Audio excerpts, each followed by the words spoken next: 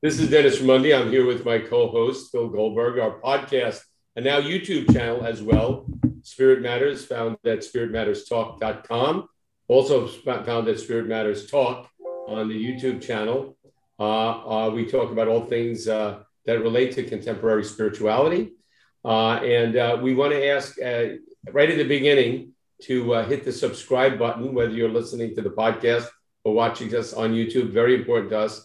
And we want to thank those folks out there that have helped keep us on the air by making their contributions. And you can find out about that at spiritmatterstalk.com. We are not a nonprofit. It's not a donation, but we appreciate the support. We're very excited today. I'm very excited. I'm sure Phil is too. We have two gentlemen on that have been, we're friends. We've known each other for many, many years. Dean and I spent many hours meditating in the Alps years ago. And Chris, I've known for many, many years. And they are the filmosophers, if I'm pronouncing it correctly. We'll have all the information about that. They discuss films.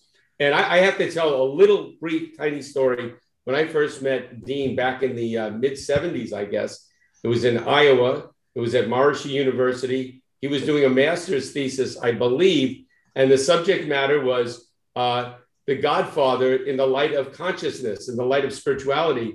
And at the time, I thought, are you kidding? I read it. It was absolutely brilliant. I was blown away because The Godfather was one of my favorite movies. And then I actually thought, boy, the insights he gave me, how come I didn't see those? So anyway, so Chris and Dean have taken this wagon and kept riding it and have done some amazing stuff with their filmosophers. And take it away, Phil. And I have to say, Dean and I were classmates at that time, and I did my thesis on J.D. Salinger.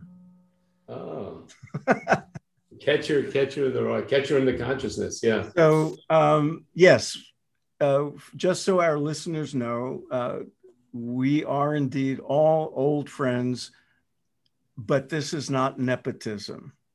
We're going to be rough. It's not nepotism. It's cronyism. It's cronyism, and it's a bribe. They bribed us to be on the show to promote their. I think it was the other way around. Yeah. Go ahead. So this is movie night on Spirit Matters, and let's begin with the main event, which is Chris and Dean co-host a YouTube series called Filmosophers, so which came as a surprise to me, even though I've known them for a long time.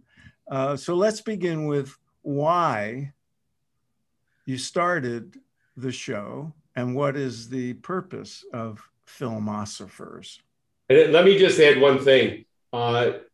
Chris was a child actor in Hollywood back in the 60s, and Dean is the author of many books. He's a speaker, and all of us have had experience teaching meditation for many years. And Dean wrote a book, Cinema Nirvana. What more appropriate title? There you go. So they are deeply qualified to speak about films and spirituality. Take it away. And should we just talk, Dennis? Let's let you know. Oh, why? Yeah. Do we need them? You guys are doing fine. We don't. Okay. So I can tell you real quickly that the genesis of the thing. I had a live weekly radio talk show on community radio station in Fairfield, Iowa for 15 years. And it just kind of was a marriage of my interest in movies, and my interest in spirituality. And we didn't just talk about spiritual films, because any film can be viewed through a spiritual lens or not.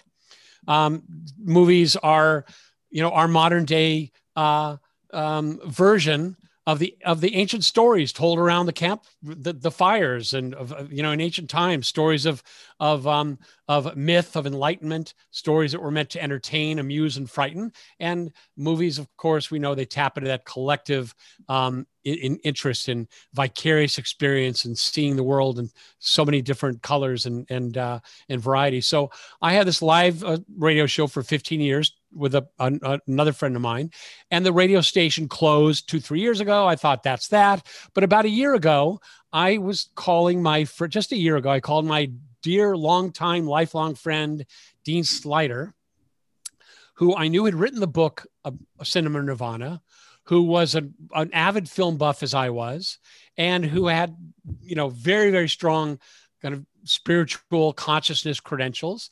And I asked Dean, would you be interested in resurrecting the show with me and co-hosting as a YouTube channel, as a podcast, which I had not done previously. And to my great delight, Dean agreed. And we started recording some shows last summer and fall. We launched in February. We're posting a new show about once a week on the Filmosophers YouTube channel. And the rest, we hope, is history. It will be, I'm sure. Dean, you want to add anything to that origin story? Yeah, when I heard from Chris, I was a pretty busy boy with other projects, but Chris and I just always have so much fun when we get together that I couldn't resist. And so it really has been a barrel of monkeys, and opportunities to interview people like David Lynch and Michael Imperioli, and as well as lesser but no less interesting names in the film world, and to find out in some cases that they had a spiritual dimension in their filmmaking and or in their personal lives that you might not have imagined. Who knew that Michael Imperioli, right, Christopher from The Sopranos and Spider from Goodfellas, is a very, very serious practitioner of Tibetan Buddhism. So we had just a lovely time talking with him. If I could ask Dean, I mentioned in the introduction that you had done that paper, and it was a very serious paper about principles of consciousness, of spirituality found in the movie The Godfather. When did you start thinking in that direction? And is something that just came to you? Did somebody inspire you? Was there one film that triggered that? How did that all begin? It's just my brand of insanity, just connecting dots that I can't remember that there's a name in psychology for people who see patterns that aren't really there. People who look at the clouds and see, oh, that's the dragon and that's the princess, or that's my father beating up my mother, or as the case may be. And, maybe I have a more benign version of that. I just see connections in things. And as a matter of fact, Dennis, that paper, you've recollected that paper partly correctly. It was actually about several films in the light of. I think Jaws was one of the films. Yeah. Yeah, I think Jaws was in there. Definitely King Kong was in there, and a few others. And that paper did become the genesis for my book Cinema Nirvana years later. And then what happened was we'd keep going. My first wife, Maggie, and I, we'd go to movies and we'd come out of movies, and I would be running off at the mouth about, when that, in the Groundhog Day, when this did, and that's just like this thing in the Dharma teachings, and that's like, and she said, Dean, why don't you go off in the room somewhere and write this stuff down instead of chewing my ear? So that's pretty much how that book came about. Well, since we brought up Cinema Nirvana already, we'll come back to Filmosophers, but one of the things I always appreciated about the book, because I remember when you were working on it, and I said, well, what films are you going to cover? Was your choice of films to cover, because in spiritual circles, when people talk about spiritual movies, yes, it's usually the obvious ones. It's The Wizard of Oz. Yeah. It's Brother, Sun, Sister, Moon. It's The Song of Bernadette, and whatever. And you were choosing the Matrix. Yeah. Yes, that's right. All that low hanging fruit. That's right. The obvious stuff. And you were going for, in a sense, the not obvious teachings in not obvious movies. And Yep. you make those connections beautifully, which separates you from the other people who see connections and become QAnon. And Right. So tell us about that process of making those choices, of including The Godfather and I forget what else, The Graduate and Easy Mhm. Rider. Hmm. Snow White and the Seven Dwarfs. Yeah. Right. Casablanca had to be there. Right. Casablanca, Dennis, was in that first paper that I did and is the last chapter in the book, because that's the ultimate. After Casablanca, there's nothing else to say. Actually, I quoted from the last scene in Casablanca in my last book because it was the ultimate of selfless service. Yeah. Of reaching for a higher cause, right, and giving up personal satisfaction. Yeah. Finding something bigger than yourself, because it's. We'll always have Rishikesh. Was that no? Right. And because whatever the problems of three little people don't amount to a hill of beans in this crazy world. Absolutely. And that's where the bogey character, that's where Rick finds, when we first see him, he's completely wounded. He is under the thumb of dukkha, of suffering, because he's concerned with his happiness, his own selfish, small s self happiness. He's nursing a broken heart.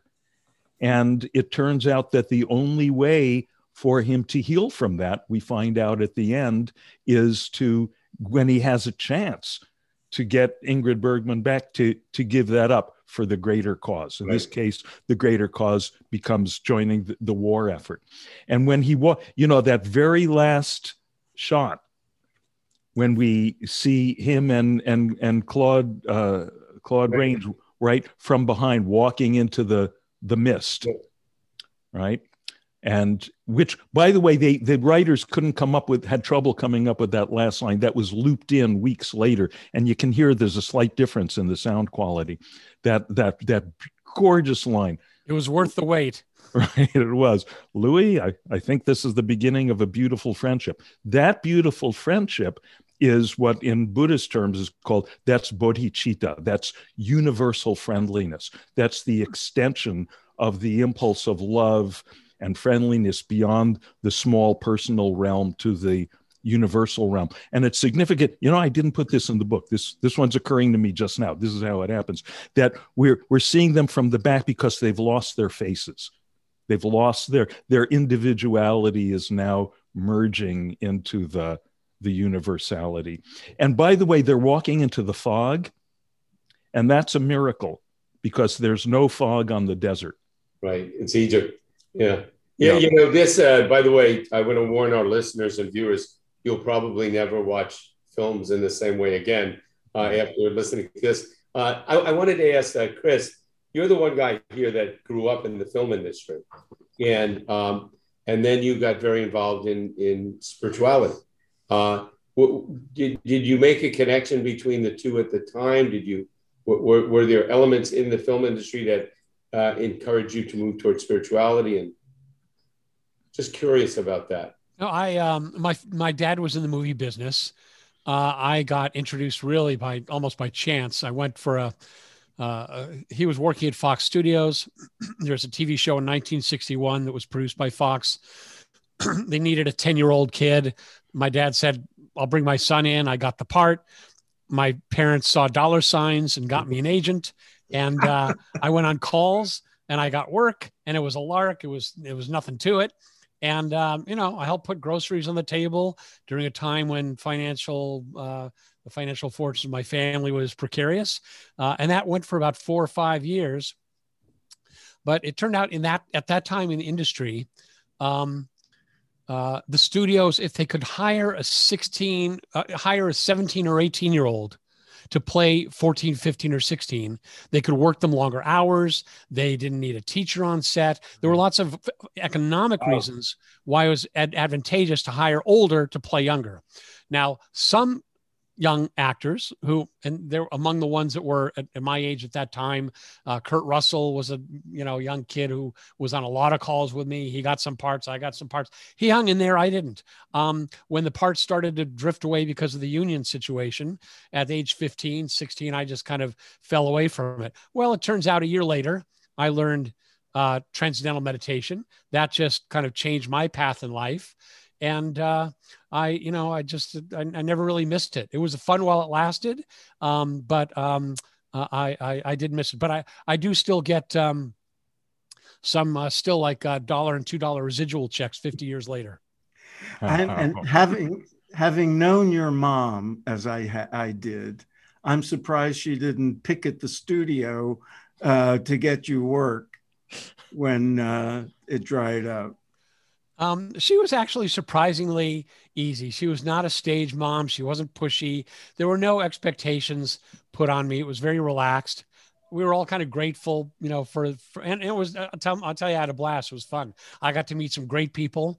And I was on shows like Dr. Kildare and Ben Casey, branded with Chuck Connors, a lot of TV commercials.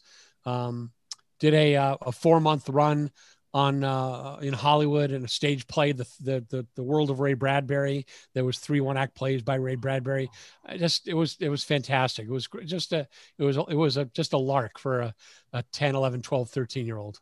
Wait, I went to that play.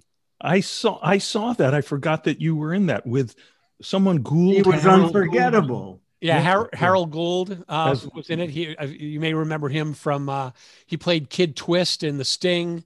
He might have been Rhoda's father in the series Rhoda with Valerie Harper. He's in a lot of movies. We're giving away our ages here with these film references, right? Yeah, and this was this was earlier. This was 1964, so this preceded his Hollywood career. Right. Now, about a year or two later, Chris and I actually had a job together. We wound up spending a day in the studio with anyone who grew up in our era in LA area will in the 60s will remember the voice of Art Gilmore. He was this great golden voice baritone radio announcer. This is Art Gilmore. So Chris and I and Art Gilmore made a series of radio spots for the cinematic masterpiece Pinocchio in Outer Space. Really? And I think I was 13. Dean must have been 15. We've known each other since we were babies. Our parents were friends in Long Island before both families moved to LA. And so somehow we got this gig when we were teenagers. Right. That's how far back this whole thing goes. Okay, I'm going to break the you got just one more point on this, that about a year ago I found on YouTube someone posted the complete set of these radio spots, and you can find them. You can hear our voices. I'm the one whose testicles have dropped. Chris is the other one. I've got a good excuse, Dean. Yeah. Okay. Bill. So I'm going to ask a different kind of question now. A lot of people in spiritual circles will be very reluctant to see movies that are overly exciting or negative, that have maybe some violence or some dark themes and that sort of thing. The Godfather is one of them.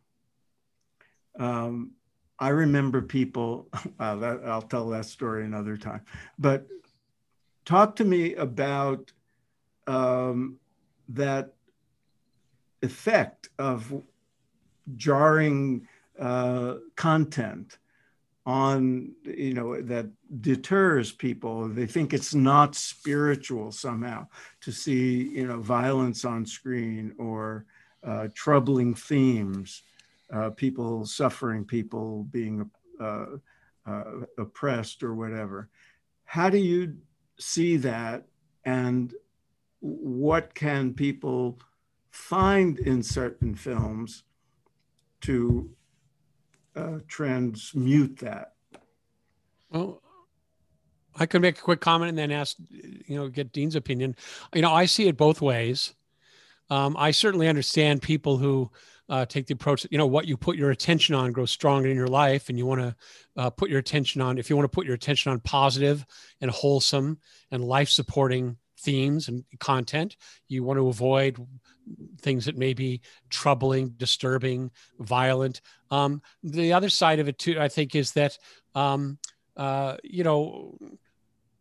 just to be natural and to go to your tastes. And I think that you can watch films of any kind and maybe consider it a test of the stability of your own inner awakening. That, as our friend David Lynch, the director, says, because people ask him all the time, David, you've been meditating so many years. Why do you make such dark, troubling movies? He says, conflict is as old as the world, as humanity. But you don't have to suffer to show suffering. You don't have to, to show troubling or conflicting situations. You don't have to take it on yourself. So I do understand and see it both ways. Yeah. I would say two things. One thing is that people are wired differently. And from one person's tolerance for seeing violence on the screen, their tolerance level is going to be very different from someone else's. So there are films that I won't watch that, but then there's a lot of things I'll watch that even my wife won't watch. It's kind of like, the old George Carlin thing about driving. There's two kinds of drivers on the road with you, morons and maniacs. Morons is everyone going slower than you, and maniacs is everyone going faster than you. So kind of like, so I consider, to me personally, it feels like people who won't watch The Godfather because they think it's going to upset their spirituality. I just think they're prigs and prudes. But really, the bigger view is that it's all relative. Okay. All right, let me follow up on that. Yeah. For both of you, a film that you saw, either of you saw, that was particularly spiritually inspiring for you. Chris? Oh, yeah. Either way, yeah. Particularly inspiring? Well, yes, a film you saw that maybe you've seen it more than once, that you were very inspired spiritually. There are a couple of movies that get me every time. It's a Wonderful Life and Field of Dreams. There you go. They get me every time, and I've seen them over and over many times. I mean, some of my favorite films, among my favorite films, are Lawrence of Arabia and Patton, and they really, they plot the hero's journey.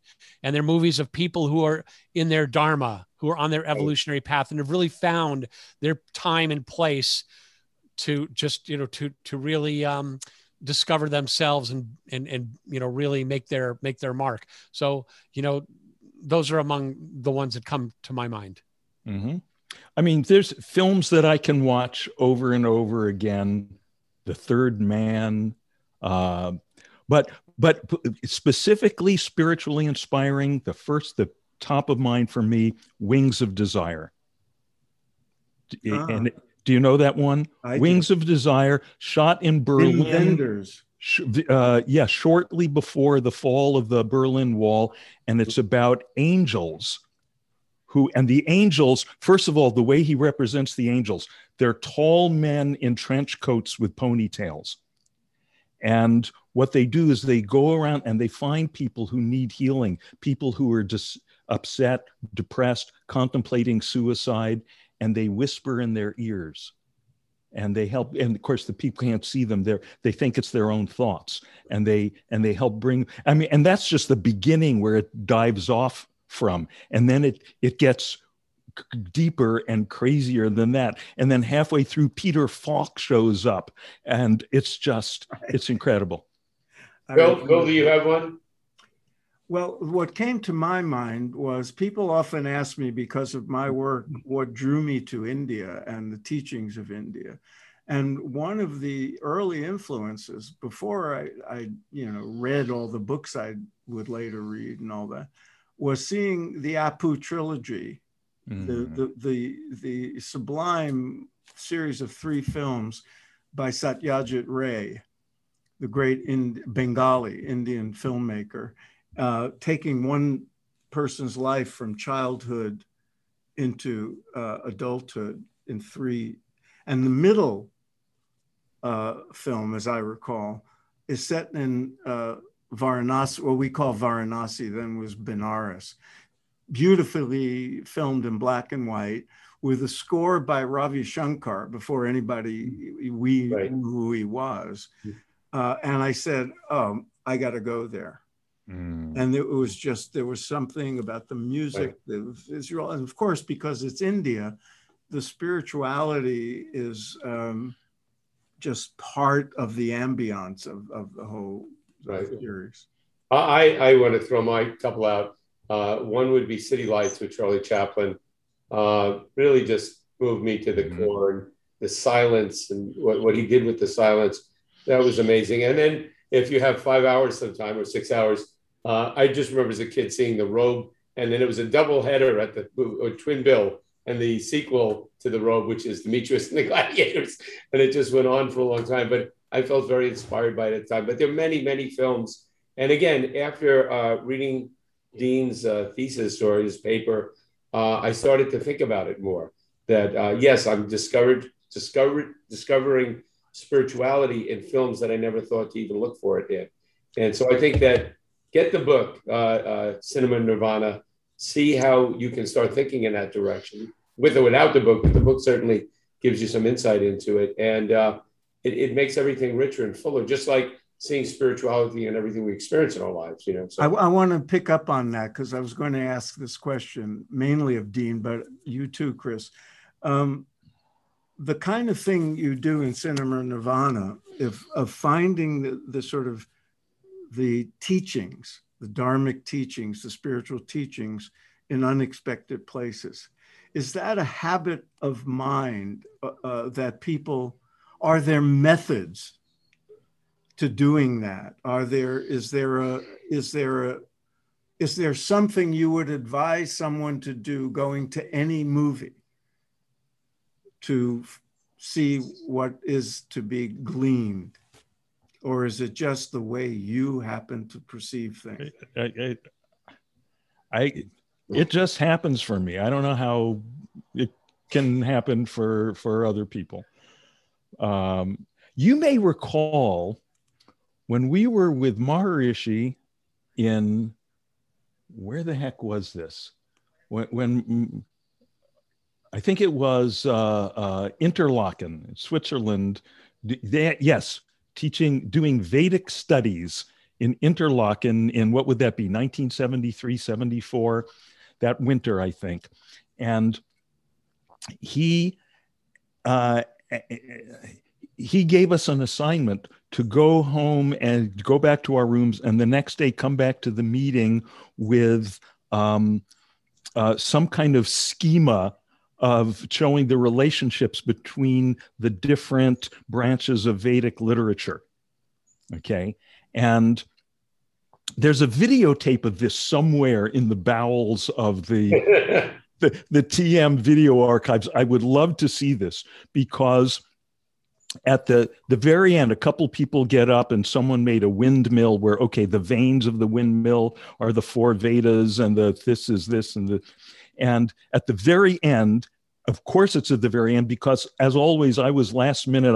I think, standing in the back of the room making my little drawing. And then I came up to the microphone. I was a drawing of an elephant.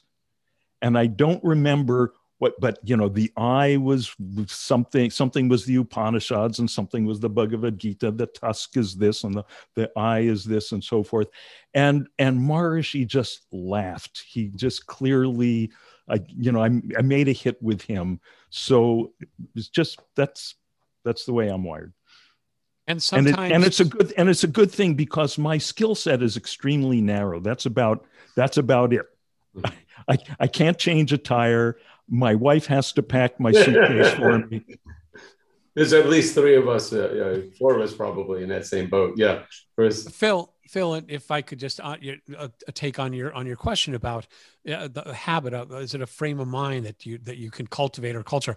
I'll read film criticism sometimes, film reviews, and I'll feel like a dummy because I'll read the thing and think, well, I didn't think of that. I can see that, and yeah, that kind of brings out some value of the film that I didn't even consciously appreciate, but that I recognize, and some I agree, and some I don't.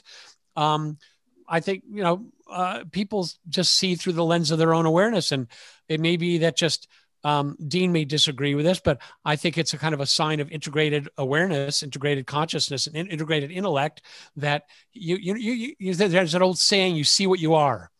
And, you can watch a movie, and if you're kind of have that through that lens of awakened awareness, you'll see the connectedness, you'll see the humanity, you'll see the archetypes, you'll see the knowledge teachings. And, but maybe sometimes, as Freud said, a cigar is a cigar, and you just watch the movie and take it on its own terms too. Right. Yeah. But you're right that you should be able to find that anywhere. I mean, that was Maharishi's whole premise of creating his whole curriculum at Maharishi International University, looking at geology, looking at musicology, looking at all the traditional disciplines through that lens.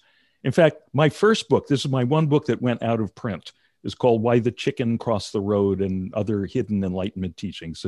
It's hard to find because it's out of print. But there I took like jokes and nursery rhymes and old proverbs, things. You could do it. I could probably do it with science if I knew anything about science. Right. Dean's had some of the great book titles of all time. I remember one, The Zen Commandments. Is that right? Was that yours? It is, but I can't take credit for it. That was, I had a different title, and that was the one that my publisher insisted on. We actually had a little bit of a fight about that. Phil, I'm sure is yes, familiar. I've had those fights, and usually I'm glad I lose. Yeah, right. Hey, Phil, we should wrap it up. So, any final points? We have some time left. I want to ask about Filmosophers again. Yes. You've done 6-7 shows by now, as I recall. Was there anything in the interviews you've done with people that really surprised you? And let us know where it's available. Let our listeners know. No. Yeah, well, if you go to YouTube, and we have a channel there. It's the Filmosophers, FILM. We'll have it all posted up too. We'll have it posted. Yeah, right. As well as wherever you get your podcasts, you can get it in podcast form. And a tagline we sometimes use is, "We help the film fan avoid the flim flam," which my kids think is completely corny, but I'm so attached to it. And so, yeah, go to the channel. Please subscribe if you like what we say. And to answer your question about surprises. Let me think of any. You don't surprises. Have time to think, Chris. My favorite. Go ahead. I would say one surprising moment that I enjoyed when we were interviewing David Lynch, and I had a little bit of a coughing fit, and my first thought was, okay, we're going to have Chris. Actually, Chris's wonderful daughter Rebecca, who does editing. Okay, Rebecca will cut this out. But then David said, "Boy, that's an interesting sound. That's really cool. I could really do something with that sound." So we had to leave it in. The interview with David was really fun. We did a little bit of David Lynch trivia at the end of the show, where we I read some of David's, because David writes all his own films. I gave him some of his screen dialogue, and he had to identify which character said the line. It was really, I said, these are softballs, David. I think you're not going to be in trouble. He said, "Don't set the bar too low, Chris, because then if I mess up, it's going to be really bad." But David was delightful. He did a 10-minute riff on finding the perfect chocolate milkshake at Bob's Big Boy. That was just a delightful digression. But all the guests have been great. We've had Academy Award production designer Eugenio Zanetti, who won an Academy Award for the film Restoration, talking. Wow. And he's quite an amazing, that's actually being posted soon.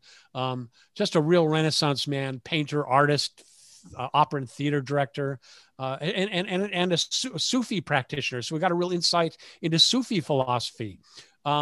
As Dean mentioned, Michael Imperioli is a Dharma practitioner. Quick question about Michael Imperioli. Yeah, he's such a quintessential tough guy.